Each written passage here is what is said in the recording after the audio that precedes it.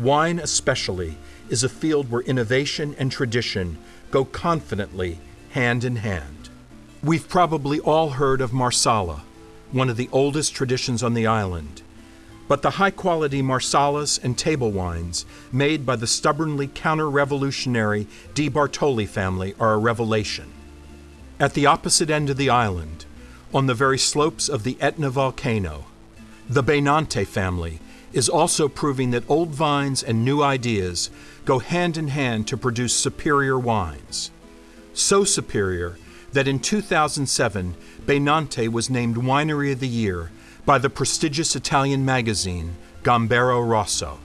American-born Lisa Sapienza is export manager for this award-winning, small, family-owned winery. She took us up the slopes of a volcanic cone, now extinct, where the soil is deep and full of minerals from the impact of so many volcanic eruptions over thousands of years. Benante's vineyards rise from around 500 meters, about 1,500 feet, all the way up to 950 meters, or just over 3,000 feet. Very high for Sicily, but, as Lisa explains, it means a severe contrast between cool nighttime and hot, dry daytime temperatures that is close to a winemaker's perfection.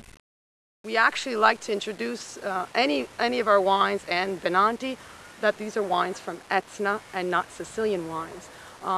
There's a lot of reasons for this. We begin our harvest, we're actually starting now, the end of September at 450 meters, and we finish at the end of October, sometimes the beginning of November at 1,000 meters for the whites. Sicily, which I'm going to make this comparison, they usually finish about the end of August. Okay, they're actually fermenting their wines right now, considering we're ready in mid-September. So it's very, very different. The soil is different.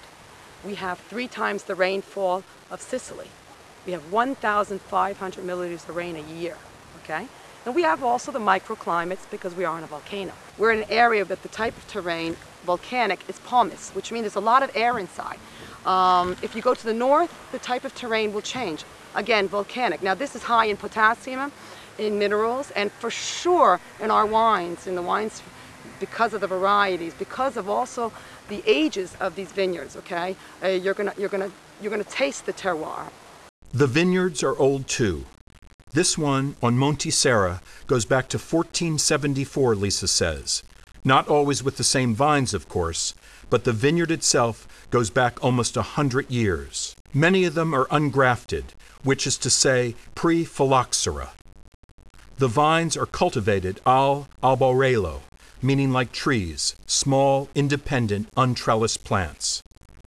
Like many of the most interesting Sicilian wineries, Benante sticks very closely to what Italians call autochthonous varietals, meaning ancient vine types.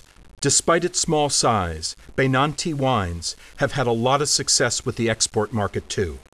Here's Ciccio Sultano again. Perché la Sicilia ha una cultura millenaria, una cultura che risale a più di 3.000 anni, con grandi mercanti, dall'era punica arrivare a oggi.